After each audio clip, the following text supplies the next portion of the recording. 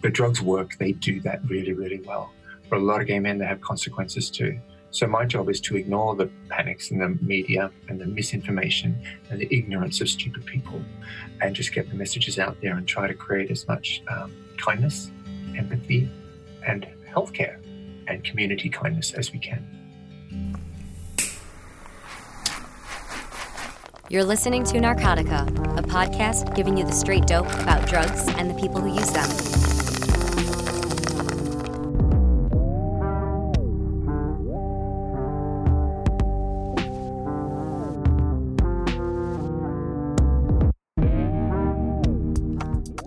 Hi, I'm Christopher Moraff, reporting from Philadelphia, and this is Narcotica. Today on the show, we'll be talking to David Stewart, a longtime British harm reduction advocate who is credited with coining the term chemsex. If you're familiar with that term at all and not a practitioner, it's probably from the rash of sensational headlines that describe it as nothing short of an epidemic. It won't surprise you that's not the way it was intended. Using drugs or other mood-altering substances to enhance sexual enjoyment or to lower inhibitions is probably as old as the first Babylonian drank the first carafe of fermented grape wine. As a product of the free love and drug-saturated 1960s, there is a fair to good chance my own parents were less than sober when I was conceived. But as you'll soon find out, chemsex is a uniquely homosexual phenomenon that both reflects and is reflected by evolving cultural trends in the gay community. Put simply, there is no such thing as heterosexual chemsex, and David Stewart is perhaps the best person to tell us why. Stewart, who has spent decades as a fixture in the London gay community and first began using the term chemsex in the 1990s, has witnessed the fundamental changes in gay culture as homosexuality has become both more acceptable, but fleeting inner-based hookups became increasingly ubiquitous and in some cases fraught with potential medical and mental health risks. He has written a document on chemsex harm reduction that can be found on his website, davidstewart.org. As Stewart explains, drugs used during chemsex have evolved along with cultural trends in the gay community, from things like ecstasy and cocaine to stronger disinhibitors like methamphetamine, GHB, and mephedrone. Stewart joins us from London for what I consider one of the most engaging conversations we've had on this show. So, David, welcome to Narcotica. Hi, thanks. Also joining me are my co-hosts, Zachary Siegel. Hey, guys. And Troy Farah. Hello. David, can you share with us your personal experience in this culture and break down some popular myths? Hi, sure. Chemsex is actually quite specific. It's kind of really cultural. The same way that a straight man might put on a wig and a dress, that's not drag. And chemsex is not just sex on drugs and alcohol. It's a very specific use of drugs, particular drugs, and specifically part of gay culture. Chemsex does not happen outside of gay culture. So I'd like to ask you about that. Why does it not happen in heterosexual culture? In other words, I mean, as I think I said in an email to you before, people have been sort of partying and having sex, at least since the 60s, and I'm sure since Roman times. When and why did this become a phenomenon in the gay culture specifically? And why is it specifically unique to that culture? Okay.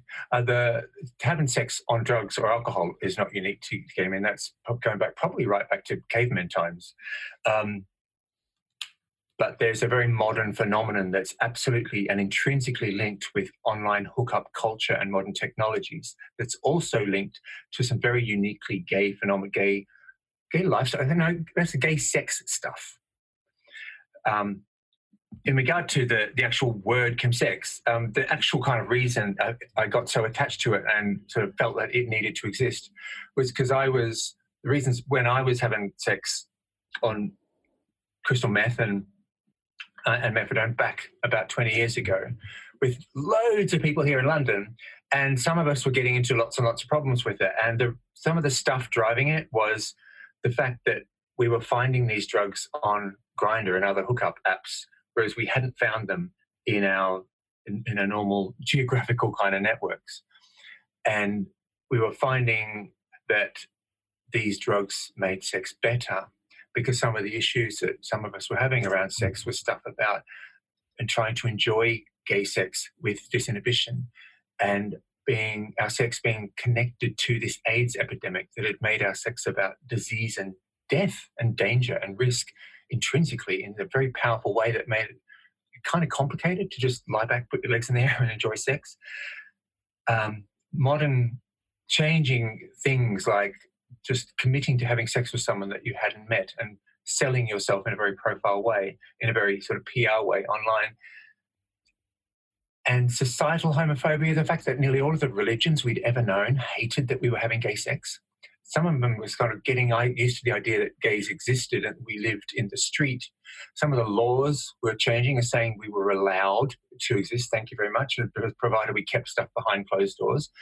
But that shame was seeping into our ability to just kick back, and enjoy sex and have a great orgasm free from gods and religions and dogmas and societies and toxic masculinity. And this was medicating a kind of gay cultural problem about gay sex. And when me and a lot of my friends looked for help, we found ourselves in sort of addiction clinics attended by a lot of people who were using like heroin or alcoholism, street homelessness, poverty, crime, that kind of culture. And we're like waving a hand saying, help me with the kind of sex stuff that I'm having, the kind of drug use that I'm having. And just as there have been loads of different health epidemics in the past and drug use epidemics in the past, opium in California in the early 1900s amongst Asian Americans was a very different drug use epidemic than crack cocaine was in America in the 80s. And that's very different to the heroin epidemic that we're kind of seeing now in my part of the world, in London and everywhere really. And that's very different from gay meth sex grinder. And it needed to be named. We needed to help support services and public health recognition that if we're going to help any person on the planet that might be wanting help with drug use, we have to understand the culture and the reasons why the drugs feel good and the reasons why we might do them despite problems developing. And if we don't get the culture of it, then we're not going to help anybody. So chemsex names a cultural use of drugs by a cultural population. There's loads of sexualized drug use by loads of people on the planet that need uniquely cultural support. Chemsex is about gay sex and drugs. Thank you for that clarification. That's really good background. Yeah, and so I, am very new to this topic, and I had recently heard a man named Zach Ford give a presentation on chemsex. He's from AIDS United, and to your point about the sort of the individual psychological need for naming this culture, he spoke very eloquently about how internalized homophobia and shame was preventing, people from, like you said, just experiencing sex in a pleasurable way and also experiencing sex in a way that wasn't deeply connected to AIDS or HIV. And so can you talk about what kind of, or the ways in which understanding chemsex as a culture begins to chip away at some of these, I guess, internal barriers to, men who sleep with other men experiencing pleasure? Yeah, just I think that different drugs kind of serve different purposes. I think like heroin and crack cocaine are, well, you don't do those drugs to go out and have a laugh, Don't look at drugs the way pharmacists look at it, or just don't look at them chemically. Just really got to understand how they feel when you're in your body. And when people who do heroin aren't doing them so they can go dancing or to have great sex or to go laughing after dinner parties. Obviously they do, because it enters lots of different forums, but it serves a particular purpose, and it's kind of about numbing pain or managing unmanageable emotions. And it's kind of an introverted kind of high of feeling safe.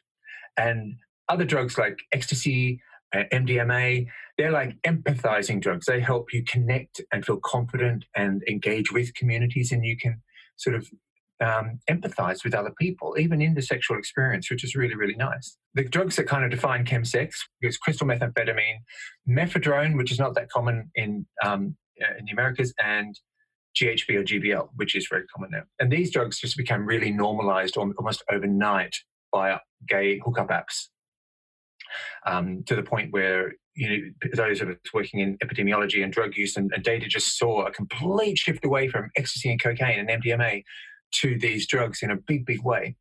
These drugs are different again. They're not so much about sort of an introverted feeling safe high. They're even not so much like ecstasy and MDMA, where you can empathize and feel joy and pleasure and connect with other people and feel connected. These drugs are kind of real disinhibitors. If they had a big label on them, I'd say they're great disinhibitors, probably the best. And if you are feeling inhibited about anything, but if I can get crude for a minute, it's kind of like if I want to put my legs in the air and get fucked by my boyfriend or by a stranger, whatever I like, there's things like a culture. I was brought up knowing that anything effeminate about me or anything I did which was acting feminine was the thing that would get me beaten up on the school ground, rejected and criticized and ridiculed by my peers and by adults and even by my family, whether it's strange whispers or a clip across the ear or your sisters saying that you're embarrassing them for being too camp or too effeminate. And wanting to put your legs in the air and do what is traditionally, in my fucked up brain, a feminine role, and that's a complicated sentence in itself, it's just hard to do. But give me drugs, and like, yeah. Do you know what I mean? It's weird talking to some straight dudes about this stuff, but do you know what I mean? I think that's a great segue into your focus on consent, which you do, I feel strongly in much of your literature on this. So can you talk about how these specific drugs, first of all, how they're used? Are they used in combination generally or individually? And then why they could be problematic from a consent point of view, and why that factors into your focus on harm reduction? Sure. And again, it comes to how these drugs make you feel. I mean, some people who haven't done cocaine and haven't done crystal meth don't really see how they might be really different. But they, the way I experience them, and as someone that's worked with over tens of thousands of gay men who do these drugs for sex, one-on-one in a very intimate settings, in a therapy way, these drugs are really different. I mean, methamphetamine is it's a great disinhibitor, but a powerful one. So it doesn't just disinhibit me so I can enjoy sex and be feminine at the same time, or enjoy sex and block out all these HIV prevention messages which are pummeling into my brain and making me think, am I going to catch something or am I going to infect someone else? It's those kinds of disinhibitors. I need them to be strong. And with mephedrone and with G, they are strong. They're really powerful, which means they can also inhibit other things too, such as, I know when I do cocaine, I still have a concept of not wanting to die today. I have to say, on crystal meth, that it's not so strong. I want to live and experience something now, almost at the expense of my own safety. And it's just a higher threshold for risk and danger. And the more you do it, the greater, the more boundaries you push over and pass over. So there's loads of different people on the planet, and some of them have a great filter for what's appropriate and safe when they're on meth, and a whole lot of people don't. So chems specifically just require a really well-honed skill set to remain safe while you're using them, and to have a concept of not hurting yourself or others or taking huge risks. So that's what differentiates chems from other kind of drug use, and also what makes chemsex a uniquely defined thing. Because gay men were having sex on ecstasy and cocaine and all other drugs for decades and decades and decades, like in really huge numbers, but all around the world. What we didn't see in the 80s, 90s, and early 2000s, when gay men were using mostly ecstasy and MDMA and cocaine, we didn't see a whole lot of gay men rushing to A&E departments, to emergency services, with acting violently on these drugs. You know, they were just dancing and feeling love. And we didn't see lots of gay men rushing to emergency services with overdoses from ecstasy or or dangerous withdrawal symptoms from the MDMA. We didn't see people dying, in fact. And we didn't see gay men rushing to drug services saying, help me, I'm addicted to my MDMA. We didn't see gay men rushing to drug services saying, help me with, I need some needles to inject my cocaine and MDMA in large numbers. But the minute that huge tide shifted and Grindr and the other apps came about and chems, crystal meth and stuff became much more widely available to that population, suddenly we did see those things. In London, we're seeing 2 gay men die a month from these drugs, just trying to enjoy sex, despite the AIDS epidemic, despite toxic masculinity and being able to be effeminate and loving that and finding our feminine brothers sexy and finding disinhibition and gay sex and kink and freedom, finding that really, really hard. But the drugs do work and they work really, really well. But at the same time, we're seeing gay men just looking for that sex, love and connection, dying in the pursuit of it, 2 a month. And that's similar in other parts of the world, not being recognized by coroners or anything because it's a very new syndemic. It's a new epidemic. I went way beyond answering your question again. No, I think your answers are quite illuminating. And one question about the sort of the increase in morbidity and mortality that the UK is seeing right now. So in the US, our drug supply is poisoned, and new synthetic substances are taking over what were previously like agricultural drug markets. And in the UK, are the drugs different? Are the drugs poison? What is in your mind causing the increase in issues stemming from the drug use? Sure, we're not, the deaths we're seeing are very different from ones you're seeing. You're seeing a lot of fentanyl poisonings and adulteration of drugs. And I think a lot of you have a heterosexual methamphetamine epidemic, which we don't really have over here to the same scale. So when communities who experience great poverty or poor education or great suffering, poor access to healthcare or great injustices, whether they're racial or class injustices, when they start using kind of any drug, it's more likely to be abused. And so some of the deaths you're seeing are also about long-term abuse of methamphetamine and the degradation of lives and mental health. What we're seeing within the gay community is not that, even though they share many, many things. We're not seeing that number of fentanyl poisonings over here or adulterations, hardly ever, in fact.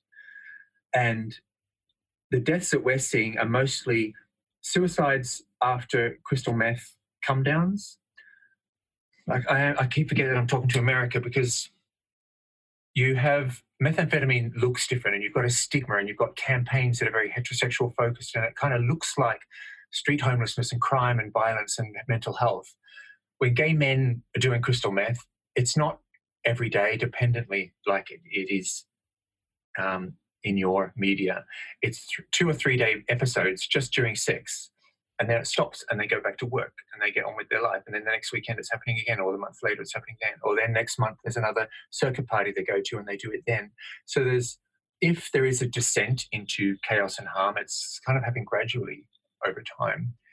And the deaths that we're seeing are mostly, quite frankly, GHB or GBL. It's a really easy drug to overdose from. It's 1 ml of this liquid might give you the perfect high, but 1.8 ml might kill you. And if you've mixed it with alcohol, it's much more likely to. If you've mixed it with ketamine, it's much more likely to. If you've been awake for 2 days on crystal meth and you're not measuring that 1 ml in the right kind of instrument very well, or it's built up in your body, then the chances of a deadly, fatal overdose are really, really high. So most of the deaths we're seeing are G overdoses mixed with a speckle of suicides from the drug-induced psychosis from a 2-day crystal meth episode. I'd like to just reflect back again to when this sort of became a phenomenon. Does it arise in the 80s? When does chemsex as a term first used? So I was, my history was, I was a sex worker at age 19 or 20, and I had AIDS, not HIV, AIDS, a couple of times. I won't explain how that's possible, but it multiple a period of poor health, and at a time when there were no medicines. And so we were dying, and I was given an AIDS diagnosis and sort of waiting to die. So I had a little trauma, and it was absolutely connected to my experience of sex as well.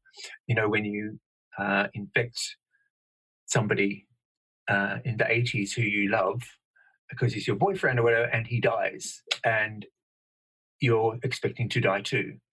But you don't, because then some medicines become invented in 1996, which kind of saved us. And then you get well, and you're not going to die after all, and you're going to have a life, and you have to get a job, and you have to form relationships and find a new relationship with sex. And it's very complicated. And there's a whole millions of my gay brothers of my generation sort of dealt with that. My way of dealing with it was chaotic in the end, but I did a whole lot of drugs, and I had a great time mostly, but it led to a descent into a bit of chaos. I ended up being arrested for drug dealing, and it was at that time that my life kind of turned around a bit, and I found myself working in a sort of a drug service. But around that time when I was still using it, I'd been using for decades, mostly ecstasy and cocaine and MDMA, and it wasn't that problematic. I was having a good time, and it was fun, and I'd sort of have a rotten Monday or Tuesday, but great memories of the people I'd met and the dancing and the sex I'd had and the kissing that went for hours and the people that I adored. And then gaydar was introduced, and I was only just trying to learn what this computer thing was that I had to get. And there's this gaydar on it. And right before gaydar, I'm talking about 1999, some air stewards, like cabin crew, were bringing crystal meth back from Cape Town and San Francisco, where crystal meth was more popular. But in London, there was hardly any of us doing it. There was about 10 or 15 or 20, it seemed, that knew those cabin crew guys bringing it over that were kind enough to share it. So we were all shagging each other, and we kind of didn't like each other very much, and we kind of we got bored with each other because we were a really kind of small, bitchy group of horny gay men in saunas and bathhouses. But that was when we called ourselves kind of ironically and kind of cruel and we called ourselves Chemsex Club. And that's when the word kind of came around. And then when gaydar happened and the internet happened, and suddenly our lives went from public toilets and from hidden gay bars with black painted windows and bathhouses, it suddenly went onto our smartphones, and suddenly there was a new platform for drugs too. So the things like the very small availability of crystal meth at the time suddenly, like really overnight and around the year 2000, just exploded, and seemed like everyone online was doing it, and it shared the drugs, and it shared the people, and it shared the awareness of it. And before you know it, that Chemsex Club was just, that there was no such thing. It just seemed like everybody was doing it. And that word just became really popular online somehow, to my shock. And when I started working in a drug service, and I was very shocked that nearly all the people coming to this drug service were mostly heterosexual, and they were mostly using particular drugs like heroin and crack cocaine and like very problematic alcohol use. And the people working in those drug services were really good at doing their job. They had great outreach teams. They understood homeless street culture. They understood sort of clipping and street sex work in order to raise money, and understood what it's like to break a window of a car to steal some money to pay for the heroin, which is very addictive, that you needed. And I was like, where are all my gays that I went to the bathhouses with? It's a very different culture. So the very first campaign that they invited me to create a campaign to get the gays in. And I made it a chemsex campaign. And that was when that word chemsex first sort of crossed over to becoming like a kind of healthcare term, but kind of unconsciously by me. And it was really only like 9 years after that where someone suggested that, where did that word come from? And I had to think of when I first heard of it, and people searched for it. And it seems like I had somehow created it. And so I'm glad that the word existed, because since then we've been able to find out, how do you let all these guys who might be wanking at home for 3 days and feeling paranoid and psychotic, or the guys that are having the best sex of their lives on these drugs but never learned how to do it sober, having great chemsex parties and great connected, sexy, horny times on the weekend, but are struggling with the basics of human connection, forming relationships, conflict resolution, arguing with someone in the morning over who uses the shower first. And these kind of basic skills that we learn in connecting and in one-night stands, they were kind of missing. And so chemsex names something so people don't feel alone and freakish. It helps public health create health services where gay men can get the specific help in how do I write my Grindr profile? How do I get the harm reduction information, particularly about how not to catch HIV or hepatitis C when I'm doing chemsex drugs in chemsex environments? Because guys aren't injecting on the street. They're in gorgeous, sweaty bedrooms. How do you get the messages in there? So chemsex sort of became a phenomenon word that helped us and helped my community name and identify a very cultural phenomenon and create the right kind of community responses for it. Thank you so much about that. I'm kind of curious how PrEP plays a role in this community. That's pre-exposure prophylaxis. Yeah, it's hugely important. It's a game changer. So as someone who has been living with HIV for 30 years and remembers the time when AIDS was a very real thing, even in our big cities, when you died from it and everyone you knew died from it. And medicines came around in 1996, which kind of helped treat it and keep us safe. And so I will, nearly anyone that gets diagnosed in a city that has good healthcare, will get diagnosed. They'll go on treatment immediately, which they will hopefully enjoy. It doesn't have many side effects. They'll become uninfectious very fast, like within a few months. So they'll never pass HIV on to anyone else. And they will die from it. And they'll live long, healthy lives. Big deal, all over. But there are, of course, lots of people who it's highly stigmatized. So people who feel still scared to come and get tested, even though the care is great. There are people who live with HIV without taking the medicine because they're frightened to go and get tested and find out they've got it and get that diagnosis. And that's how people catch HIV, from other people who are HIV positive but don't know it and aren't on that medicine that makes us uninfectious.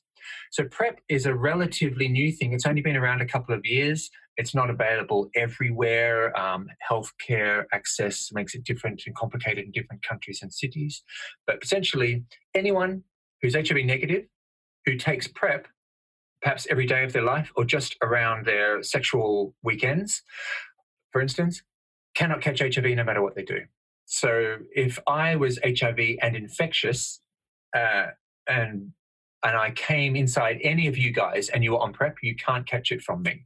And if anyone who might be HIV positive and doesn't know it and could infect anyone, they can't infect anyone who's taking this PrEP medicine. So it's a real game changer in addressing our epidemics and enjoying sex without being frightened of HIV and being able to help people stay safe even when we don't use condoms or don't use condoms every time.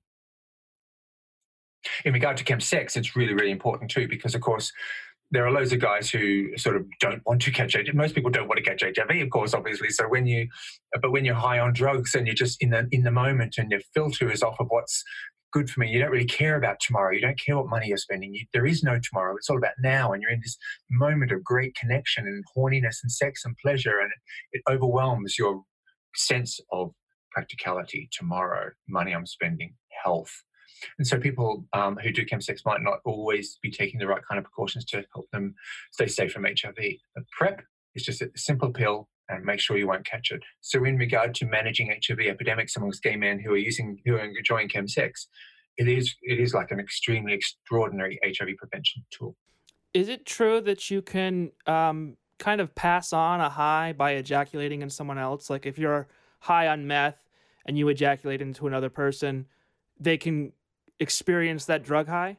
No, that's a great fetish though, but no. Yeah, that would have to be an insane concentration of meth in that ejaculate. That's one I've never heard before. Yeah, that's like file that in the obscure. Honestly, I heard it from my mom and I didn't have a chance to fact check it, so I'm glad you can debunk that for us. Why are you talking about these things with your mom? What does mom want? Do normal people not talk about these things with their mom? I'll definitely tell my mom to listen to this episode and then never talk to me about this again.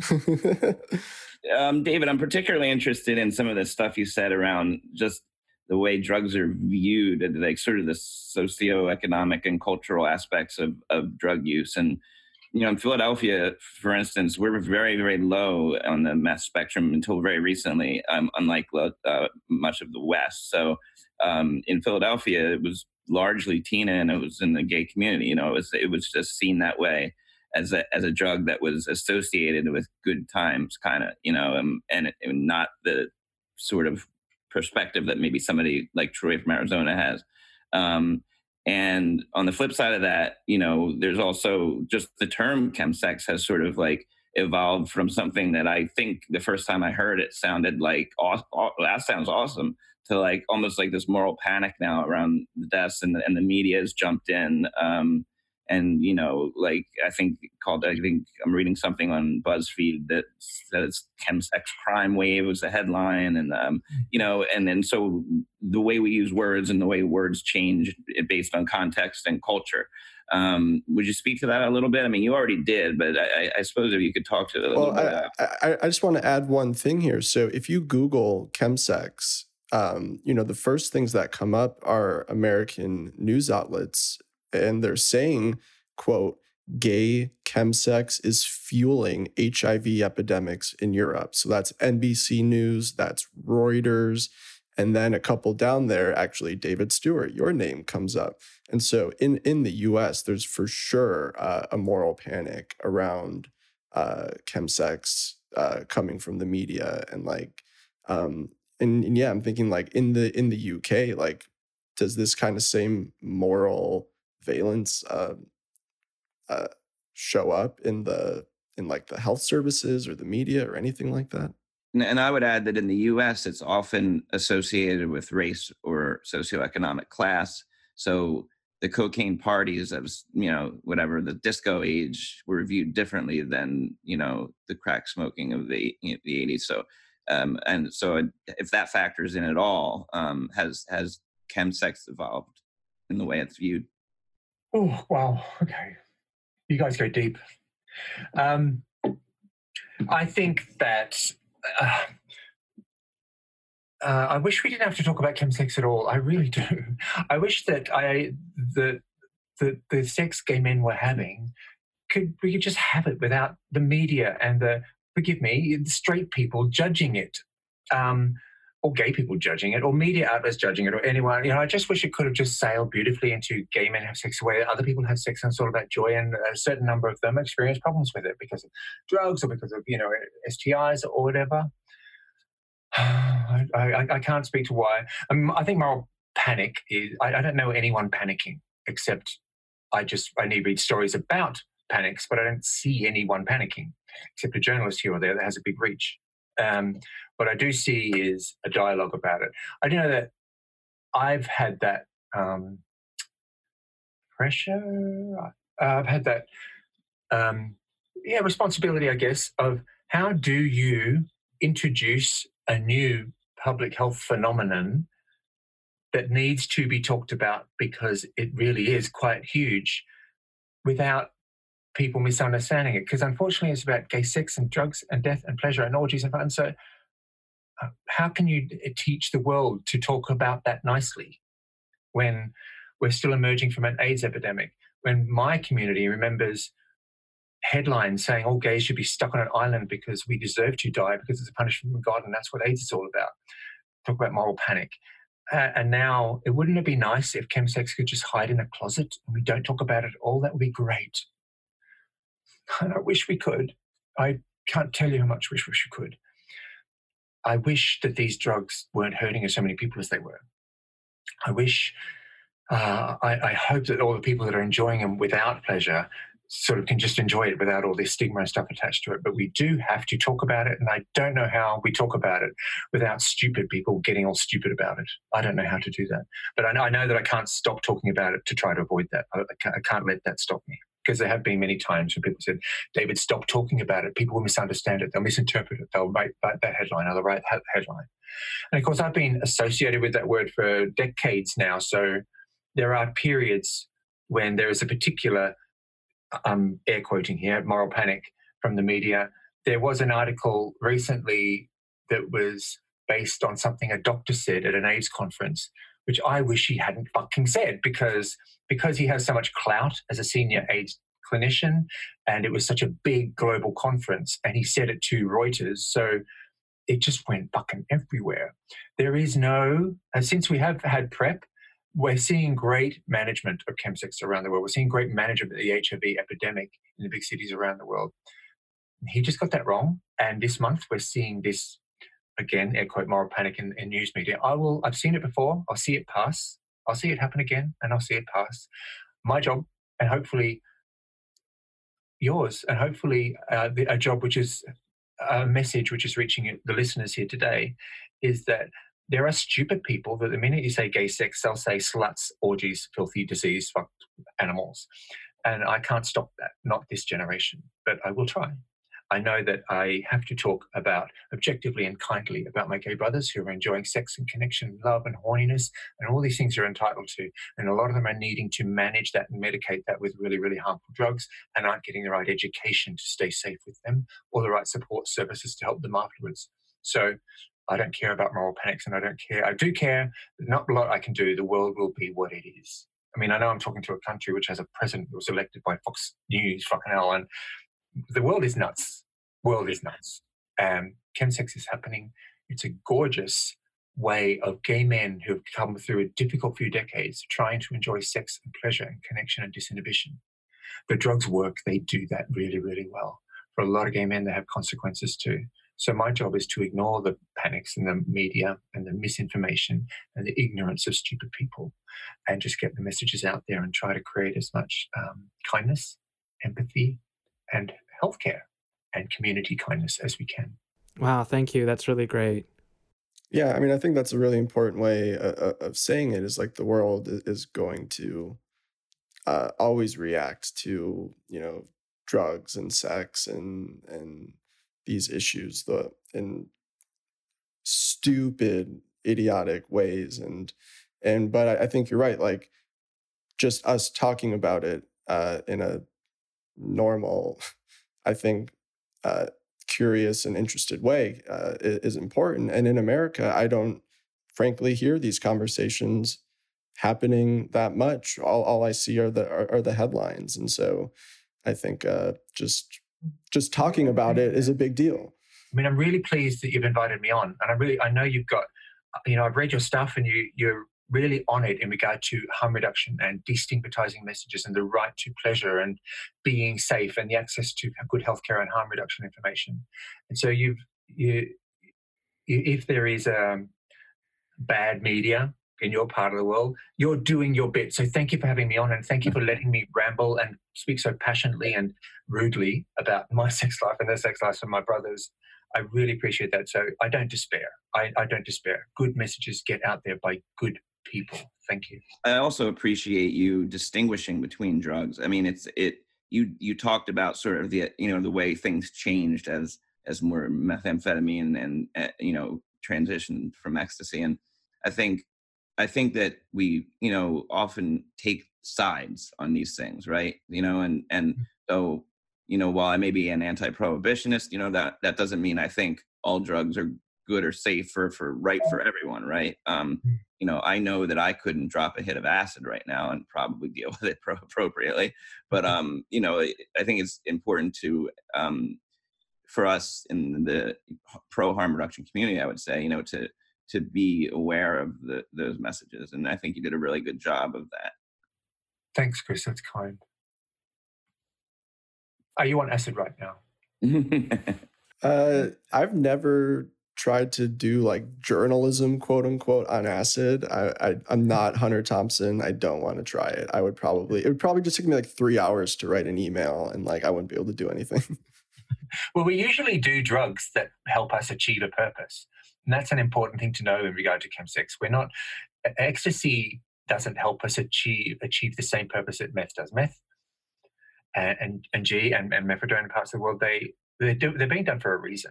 It's not just for experimental fun. They're serving a very distinct purpose in helping us overcome inhibitions we have around sex. Understandable inhibitions, because gay sex is fucking complicated over the last few decades, really. If God isn't standing at the end of your bed when you're trying to shag your fucking mate, then your fucking homophobic dad is, or society is, or there's some great death wish waiting for you at the end. It's no wonder we need to find the right kind of drug to medicate it. Acid just wouldn't do that job for us, I'm afraid. I have tried it. Yeah, I think it makes a lot of sense to like that there is intention around the drug use, and I wish that was talked about more, because all we get in a media representation is just like totally reckless, indiscriminate use of sex and drugs. And your experience and what you're seeing and saying is like the opposite, that it's actually it's to achieve an end, and it's specific and intentional, which is say all drug is about that. I mean, I keep hearing about drug problems, and so one of the things I'm sort of again a quote sort of famous for is, as an activist, was naming this gay cultural syndemic or epidemic of chemsex, and lifting the care and the support out of traditional addiction drug problem services into places where we talk about gay sex really easily. I work in a place where we have thousands and thousands of people coming, gay men coming to talk about gay sex, thousands, and they're coming willingly, and they're not coming, not a single one of the guys I've worked with in various places in my career who are coming to talk about chemsex, I'd say almost not a single one is coming to identify a drug problem. Nearly every single one of them is coming with problems to do with gay sex and Grindr and hooking up and rejections and weird highs, but none of them are identifying a drug problem. They're identifying a kind of gay sex problem, and the drugs are helping them to address the problem with some consequences sometimes. And so I think why chemsex as a phenomenon has been helpful to me and my community and successful to a degree is because it's never been perceived as a drug problem. It's a gay cultural issue where we talk and address the gay sex, which is the cause of it all, and making it better, making it enjoyable, and dealing with the consequences and the drugs as a separate tool that's managing that problem. So for like a young gay man, is that coming up? Is there sort of a kind of peer pressure around being promiscuous or pushing boundaries, or did the Grindr culture sort of like permeate, youth and make them feel like they had to do more than they were comfortable with? And there is a huge generational difference here. I mean, and no generation is necessarily differently exposed to chemsex, but they are differently. Let me put it differently. Sorry, I'm 52, so when I was 22, AIDS was there. AIDS was there, and we were living with it. But what my typical thing, as the sluttiest I could be, was to have a one-night stand. That's, if I was having one-night stand every night of the week, that was pretty slutty. And I'm pretty cool about being slutty. I didn't mind at all. But it was kind of different because I would talk to someone for at least 15, 20 minutes over a beer while I was negotiating if there was someone I'd be having sex with, and vice versa. And there's facial expression stuff and nuances and flirts and bonding and stuff that helps you with, am I safe if I make myself vulnerable with this person in 20 minutes time? And I would wake up the next morning with a hangover, and I wouldn't be able to remember their name, and they wouldn't be able to remember mine. And we have to have that conversation where we pretend that we do, or hope the other person acknowledges it first. And then we would argue over Margaret Thatcher while we're trying to have breakfast, and I really just want him gone and he really wants me gone, but we're doing the right thing and talking to each other because that's what our mums taught us. And in those morning moments, there's really important tools happening, like conflict resolution, communication, kindness, resolving issues and problems kind of together as a couple. That's as slutty as I could be. But what new generations of gay men and what hookup culture and online hookup culture is doing is it's shifting that sex to guys are committing to having sex with someone after looking at a picture of their abs and a few "hi, how you doing" chats. It's a commitment to having sex with someone they haven't met or bonded with or had that facial recognition or any communication with at all, showing up at that house and with all of the expectations of having to deliver to someone when there has been no bonding or connection formed yet.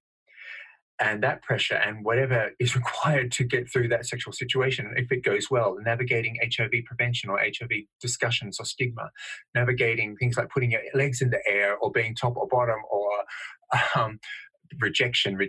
And then after the orgasm, they're gone and often blocked using the block feature. And so there's newer generations, younger guys are dealing with different things. One, there is a normalization to a degree on Grindr. Like if a guy who logs onto Grindr for the very first time might be introduced to chems within the same hour. Drugs that he might have taken him months to come across in normal geographical social circles, but because of the app, he's introduced to it immediately in a vacuum of dialogue or healthcare messages, and in a fury of needing to live up to expectations and be sexy and cope with rejection. And the drugs serve a really good purpose. So peer pressure is probably the same kind of thing, I guess. We're talking about a normalization of drugs and the availability of it so widely and in such a perfect environment. So younger people are dealing with the same problem, but sometimes for very different reasons. They are less frightened, perhaps, hopefully, of HIV than I might be, given my trauma and that my generation experienced. So yes, it's pan-generational, but kind of different for generations. Have you or anyone else, and I'm totally ignorant to this if it's happening, is Grindr or is anyone approaching these platforms about any responsibility on their end to promote public health messages and harm reduction and safety within the technology? Yes.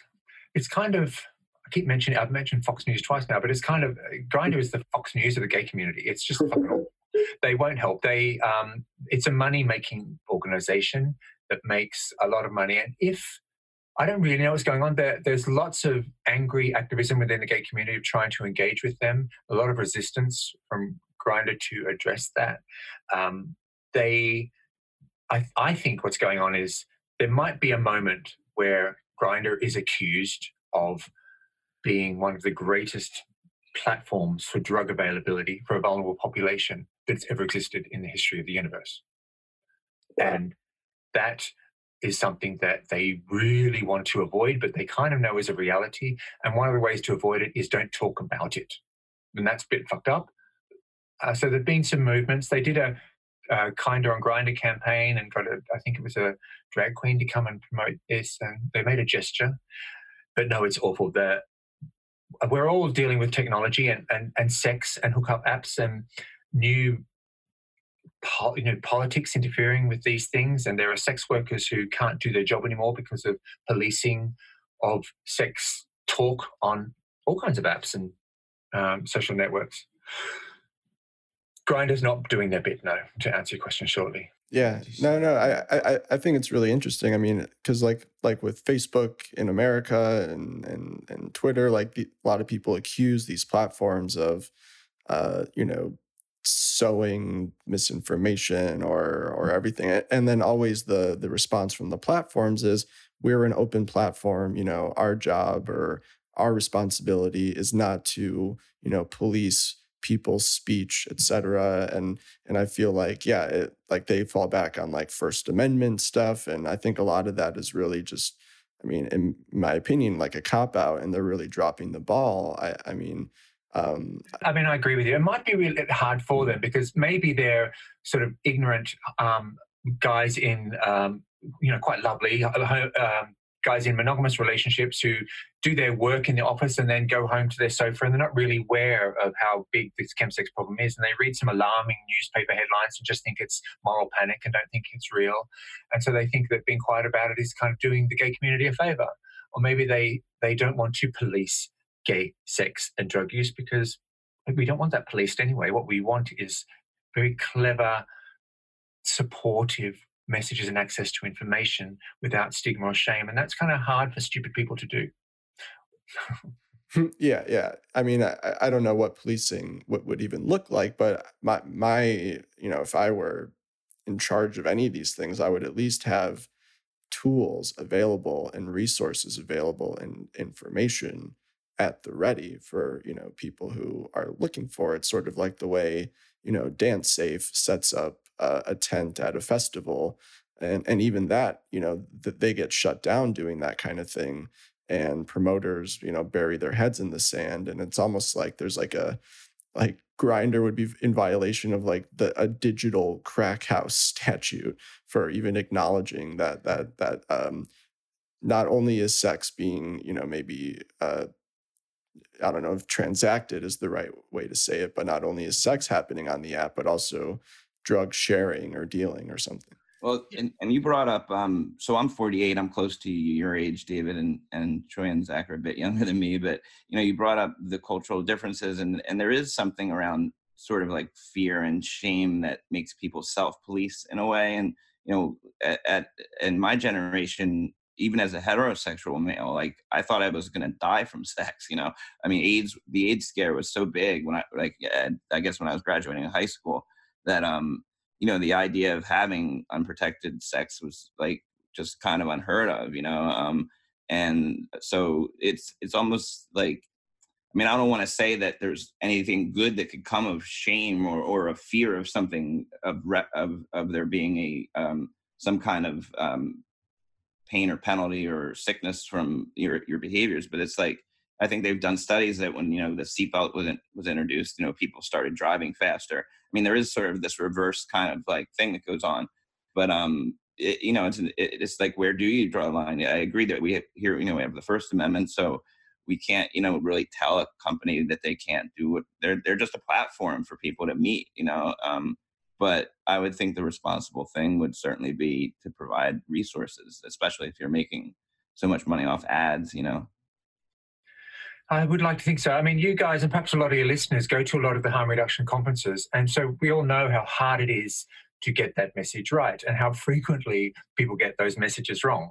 Walking the line of not judging someone's behavior and not policing it, providing messages of caution without fear tactics. It's kind of a nuanced, clever, sensitive thing to be done that takes some experience and training and trial by error. So I don't, despite what I said earlier, I don't want to be too judgmental, these big platforms who are getting that wrong. I do invite them to contact the right people and try to have those conversations to get it right, because people are dying in very large numbers and we do have to make those efforts. So as much as I did just sort of slander Grindr, I thank you for what you just said, and I kind of want to scale that back now and make myself at least, and lots of people in my community, approachable people for these big platforms, because I want to help. We have to do everything, and I can't just be angry at people and organizations. I've got to do better than that if I want to care for my community better.